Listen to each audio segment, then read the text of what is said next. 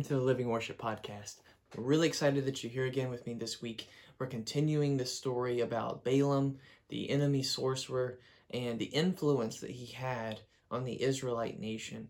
This is a man who hated God through his occult practices. He was doing satanic things. He was encouraging that kind of behavior, and his entire motivation was greed. He just wanted money. He wanted fame, respect, but mostly money. And he had no interest in what God had to offer him. And so Moab sees Israel coming and says, we've got to do something about them. And so instead of going to God or trying to create a peace treaty with Israel, they instead go to this sorcerer and say, I need you to curse these people so that we can overtake them and kill them. All right, and so this was a people that God had actually told Israel not to attack, to actually leave alone, because at one point in time, like the way this nation started was through Lot, who was Abraham's nephew. And so God had not set them aside for destruction, but by their actions, well, now they are. Now they are. And so Balaam, he goes to start cursing God's people, and God puts different words in his mouth. God compels him to say God's words. And so 4 times Balaam gives prophecy about the nation of Israel. And we've talked about the first 2 times at length. We're going to kind of breeze through the next 2 real quick. And we're going to get into the crux of why is Balaam even important in the Bible, besides the fact that there was a talking donkey a few weeks ago, right? And so let's see what else that he had to say. So I'm just going to breeze through it, but if you want to read the whole thing, it's in Numbers 23, 27, and then Numbers through Numbers 24, verse 25. So it's that whole section there in Numbers 23 and 24 that we're going to be kind of breezing through. So he gives a third prophecy, a third oracle, and he talks about the greatness of Israel and how they will be the world power for a time, and how eventually they will be the world power. So he's talking about 2 people, really. And so in the Bible, we call this typology. All right, and so he's talking about King David, but ultimately he's referring to King Jesus. Right, and so there's both things. He's talking about both things here, and that's what's going on. And then the 4th oracle, he expands on it, and he talks specifically about the Messiah, about Jesus.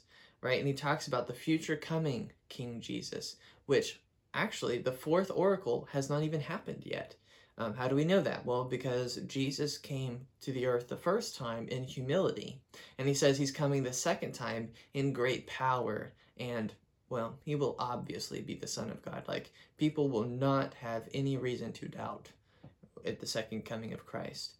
And so it's really remarkable that God gave these really, honestly, really special, really unique revelations to someone who did not honor him, to someone who, frankly, is not in heaven. And we can see that through his actions, and that's really what we're going to be talking about today. But even Balaam, a servant of Satan, could not hold his tongue when God got involved. You see, God is totally powerful, all-knowing, right? And so whenever he gets involved, people have to obey him. People have to speak his words. And so this was one of those instances where God was exercising his power a little bit more than we normally see, because God did give us free will.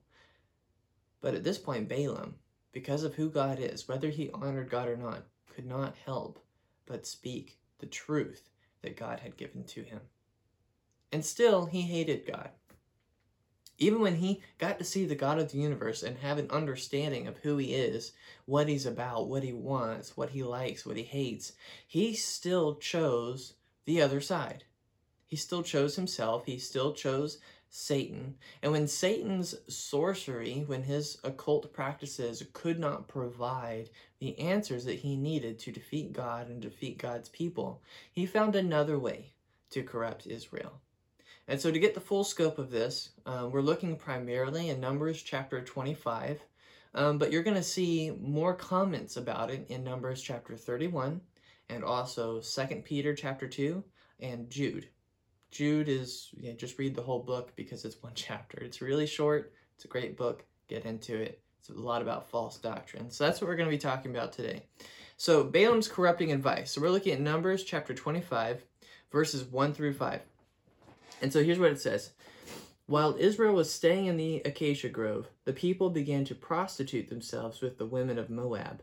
The women invited them to the sacrifices for their gods, and the people ate and bowed in worship to their gods. So Israel aligned itself with Baal of Peor, and the Lord's anger burned against Israel. The Lord said to Moses, "Take all the leaders of the people and execute them in broad daylight before the Lord, so that his burning anger may turn away from Israel." So Moses told Israel's judges, "Kill each of the men who aligned themselves with Baal of Peor." All right. This is kind of crazy. So Balaam, he gets up, and this is Numbers chapter 24, verse 25. It says, he arose and went back home. Well, correctly translated, correctly looking at it, he didn't just immediately get up and go home. He went back to the place where he was staying while he was in Moab, serving Balak, the king. And so he gets up, he goes back there, and he's kind of defeated. He wasn't able to curse Israel, but he did come up with a plan to corrupt them. And so he is the one who actually suggested in the first place, and we learn that in Numbers chapter 31, that Moab and Midian, they hold this massive feast in honor to Baal and invite Israel. That was all Balaam's idea. He told Balak, look, we can't curse them, but we can defile them. We can turn their hearts, instead of cursing them, turn their hearts against God, and then God will have to destroy them and save us all that hard work. And so this feast, it would involve idolatry, worshiping Baal. Obviously, it was all about him. All the food that would have been eaten would have been sacrificed to Baal, and anything else that would have been done in service to Baal as a part of worshiping Baal. Prostitution and all kinds of sexual immorality are rampant. It's how you worship Baal. And so these leaders of Israel who go and get involved in this, they wholeheartedly sell out. It's like they've completely forgotten what happened the last time they worshipped an idol. And they're obviously dishonoring God in every way. So what's so important about Baal? What kind of God was Baal, besides how you worship him? Well, Baal was the Canaanite god of rain and fertility. And this is the first time that we see Israel worshiping Baal, but it's not the last. In fact, this starts a cycle of Israel going back to Baal over and over and over again whenever they decide that God isn't providing, isn't going to come through, not worthy of trust. And honestly, as you read it, I don't know about you, but it makes me really sad to see this happen over and over and over again. Every time things went south, they left God, chose to worship Baal. And so we would think that they would remember what happened at Sinai, but they didn't. And so what happened then? What did God do? Well, God sent a plague to destroy those responsible, and Moses took care of the leaders' sin. So God took care of the thousands who had followed the leaders, and Moses took care of the leaders who had decided that this was a responsible, good thing for them to do, to be a part of. And so there's a lot of death involved here, and it's referred to in the Bible a few times, because this is another one of the most shameful, terrible experiences in Israel's history. And so, fortunately for them, besides Moses figuring out who led the charge on this, and God killing the people who followed the leaders in this way and worshipped Baal in this terrible way, a hero emerges that we haven't read about before, that God decides to bless because of his actions. So we're looking at Numbers chapter 25, verses 6 through 15. We're going to read about Phinehas. An Israelite man came bringing a Midianite woman to his relatives in the sight of Moses and the whole Israelite community while they were weeping at the entrance to the tent of meeting. When Phinehas, son of Eleazar, son of Aaron the priest, saw this, He got up from the assembly, took a spear in his hand, and followed the Israelite man into the tent. And drove it through both the Israelite man and the woman, through her belly.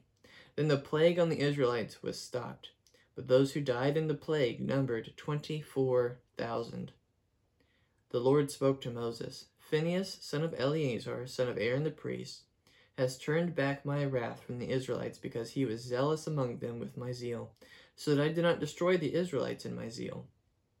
Therefore, I declare, I will grant him my covenant of peace. It will be a covenant of perpetual priesthood for him and his future descendants, because he was zealous for his God and made atonement for the Israelites.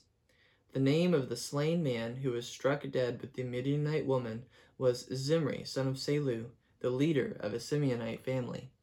The name of the slain Midianite woman was Cosbi, the daughter of Zur, a tribal head of a family in Midian. All right, so we have this Canaanite princess and this prince of Israel. He's from the tribe of Simeon, who decides that he is above God's laws and God's demands of obedience and holiness. And so he goes to this party, has a great time, finds this princess, and takes her home. And he doesn't just take her home, like he walks in front of Moses and in front of God's tabernacle, and he's kind of flaunting it here. And so Phinehas sees the death that is coming upon everyone who is involved. And then he sees this prince of a tribe being so flamboyant and flagrant and proud of his sin in this way, thinking he is above the law. And so Phinehas, in his love and zeal for God, carries out God's punishment himself. And God says, you did exactly what you needed to do. All right, and so God rewarded Phinehas for acting in faith. See, Phinehas didn't know he was going to get rewards for this. In fact, he might have even thought on some level that he might get punished for it. But what God loves, he loved. And what God hates, he hated. And he knew that it was his responsibility as the son of a priest to protect the holiness of the people. And so he kills Zimri and Cosbi, and he impales them with one strike of a spear. And he was considered righteous for it. It's kind of hard for us to understand, I think, as we look at this and say, oh wow, that's really brutal. But during this time, like, the amount of immorality that was going on between the Canaanite people, which is Moabites and Midianites are among them, it was something that God could not stand and that God could not have be around his people, because they would be tempted by the evil. Clearly, they're invited to one party and more than 24,000 people turn their back on God. That's insane. After all the miracles, after all the answered prayers, after all that they have seen and done in God's name, they turn their back so easy. So we need to learn ourselves to love what God loves and hate what God hates. And sometimes it's going to mean doing things that don't make sense. It's going to mean doing things that are culturally not acceptable. Now, I'm not saying you need to go out and murder somebody. God does not want us to do that. But in this case, it was appropriate for Phinehas to do what he did. He was protecting the holiness of God's set-apart people. And so the principle of it is we need to follow his example, if not the deed, right? We need to love God more than we love anything else in this world. To the point of, if we do what God wants, that we might get punished, persecuted, and even die for what we believe in. Right? And so, dig into this. Understand that violence is not the answer here. But having our focus completely on God is the answer. All right. right, so let's keep reading. We're going to finish this chapter out. So we're looking at Numbers 25, verses 16 through 18. It says, "And the Lord told Moses, 'Attack the Midianites and strike them dead, for they attacked you with the treachery that they used against you in the Peor incident. They did the same in the case involving their sister Cosbi, who was killed the day the plague came.'" All right, so Midian is now considered an enemy of Israel, to be annihilated with the other Canaan nations. So we know why God had asked them to not attack Moab, but why not Midian also? Well, think about it. Moses' father-in-law, Jethro, was a Midianite. He was from Midian. Now, it also says, the Bible says that he's a Kenite. So, I mean, on some level, right, some Midianites were righteous. Some Midianites did follow God. Jethro certainly taught Moses some of what he knew about following Yahweh. He had a relationship with God. But at this point in time, the nation had changed, and the nation as a whole was not a Yahweh-worshiping nation. They had their own gods, Baal included. Okay, and so they're to be annihilated for their behavior because they decided that Israel was going to be destroyed, and they were collaborating with Moab. And so Israel goes, we can read about it in Numbers chapter 31, and they kill Midian and Moab. Like, they annihilate them. And Balaam is killed in this same military action. Moses made sure that that happened. And so God destroyed them by, I'm going to say this. God destroyed them because he had really given them the time and the ability and the chances to change. And instead, over the centuries since God has been directly involved in their country, they have been choosing to live a morally filthy lifestyle, as the entire country. And we can even look to previous incidents with God judging countries like Sodom and Gomorrah and say, you know, God is perfectly just and perfectly righteousness, and he has to uphold that. And so he judges cultures based on where they are. And if there were not enough people following God in this culture, God says, you got to go. You can't be around tempting my people to do evil. He gave them the chances that they needed. And so God dealt with this Israel the same way many years later. Israel was not exempt from God's discipline or wrath. Israel eventually fell for all the lies that Balaam fed them through these actions. And God punished them too by causing other nations to attack them, to defeat them, to pull them back into slavery. And eventually, Israel was ruled by the Roman Empire.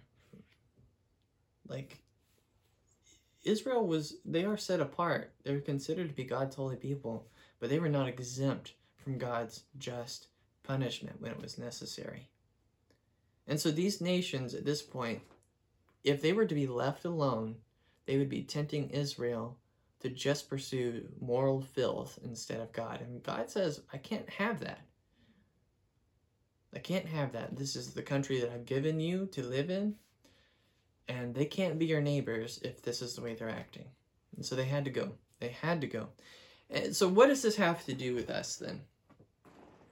This is not immediately apparent, I don't think, all the time.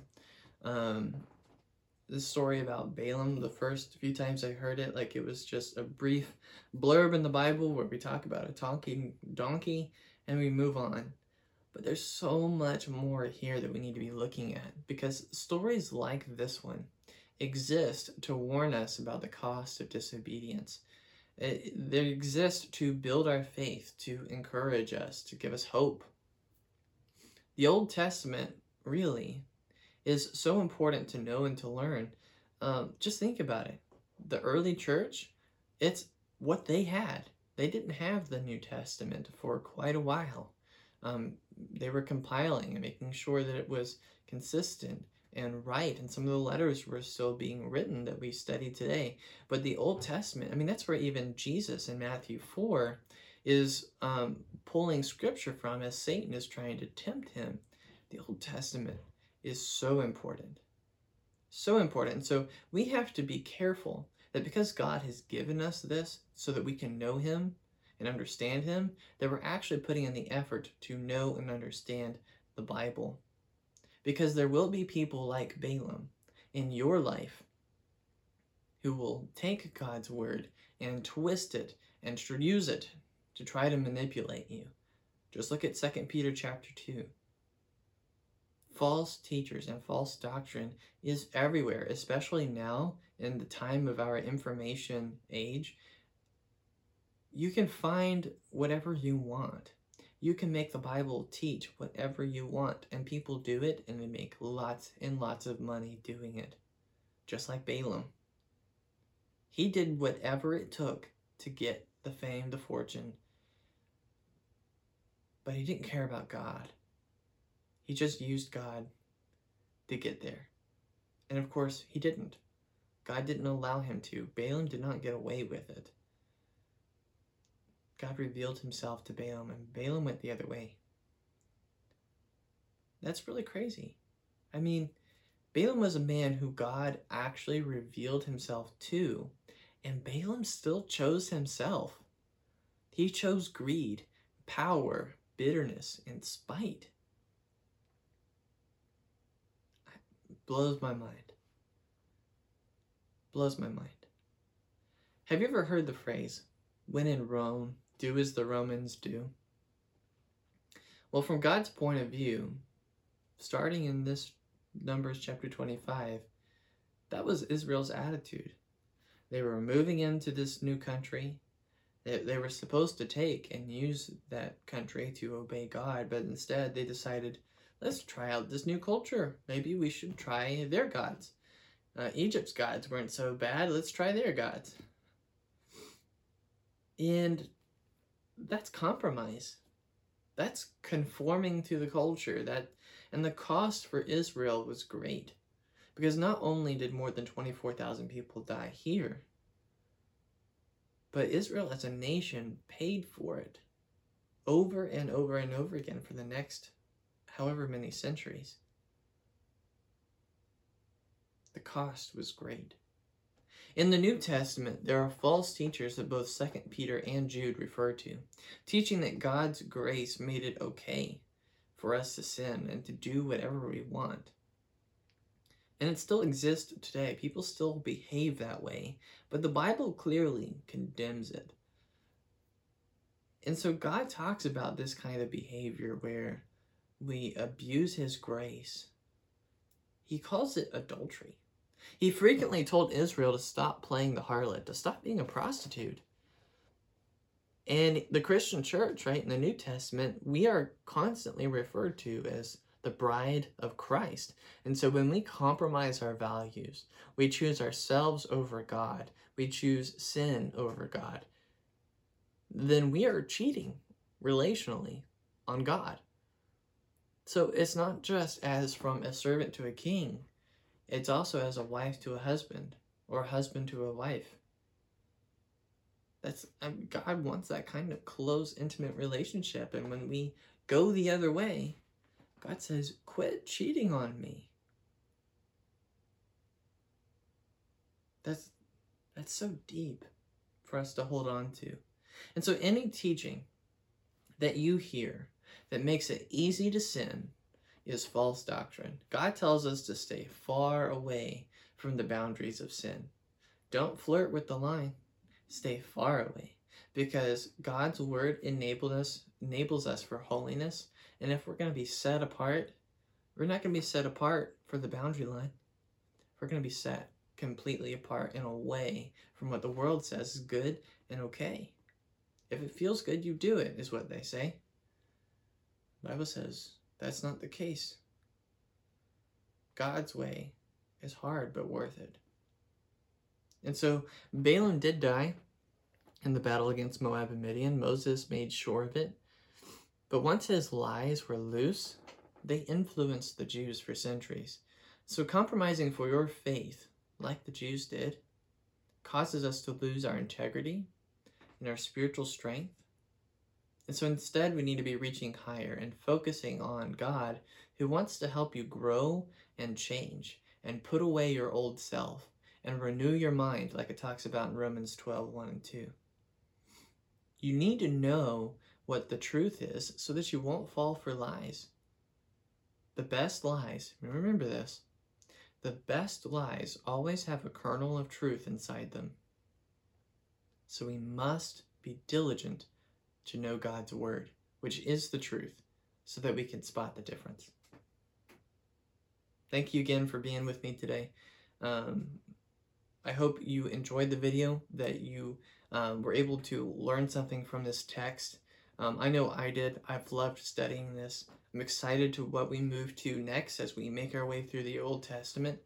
I'm just taking it chapter by chapter, verse by verse, story by story, and just pulling out the principles that God has intended us to learn from his word so that we can know the truth and not fall from lies. If you need to get a hold of me, please send me an email at cameron@jonesvillebaptist.com, and I'll catch you next week. Bye.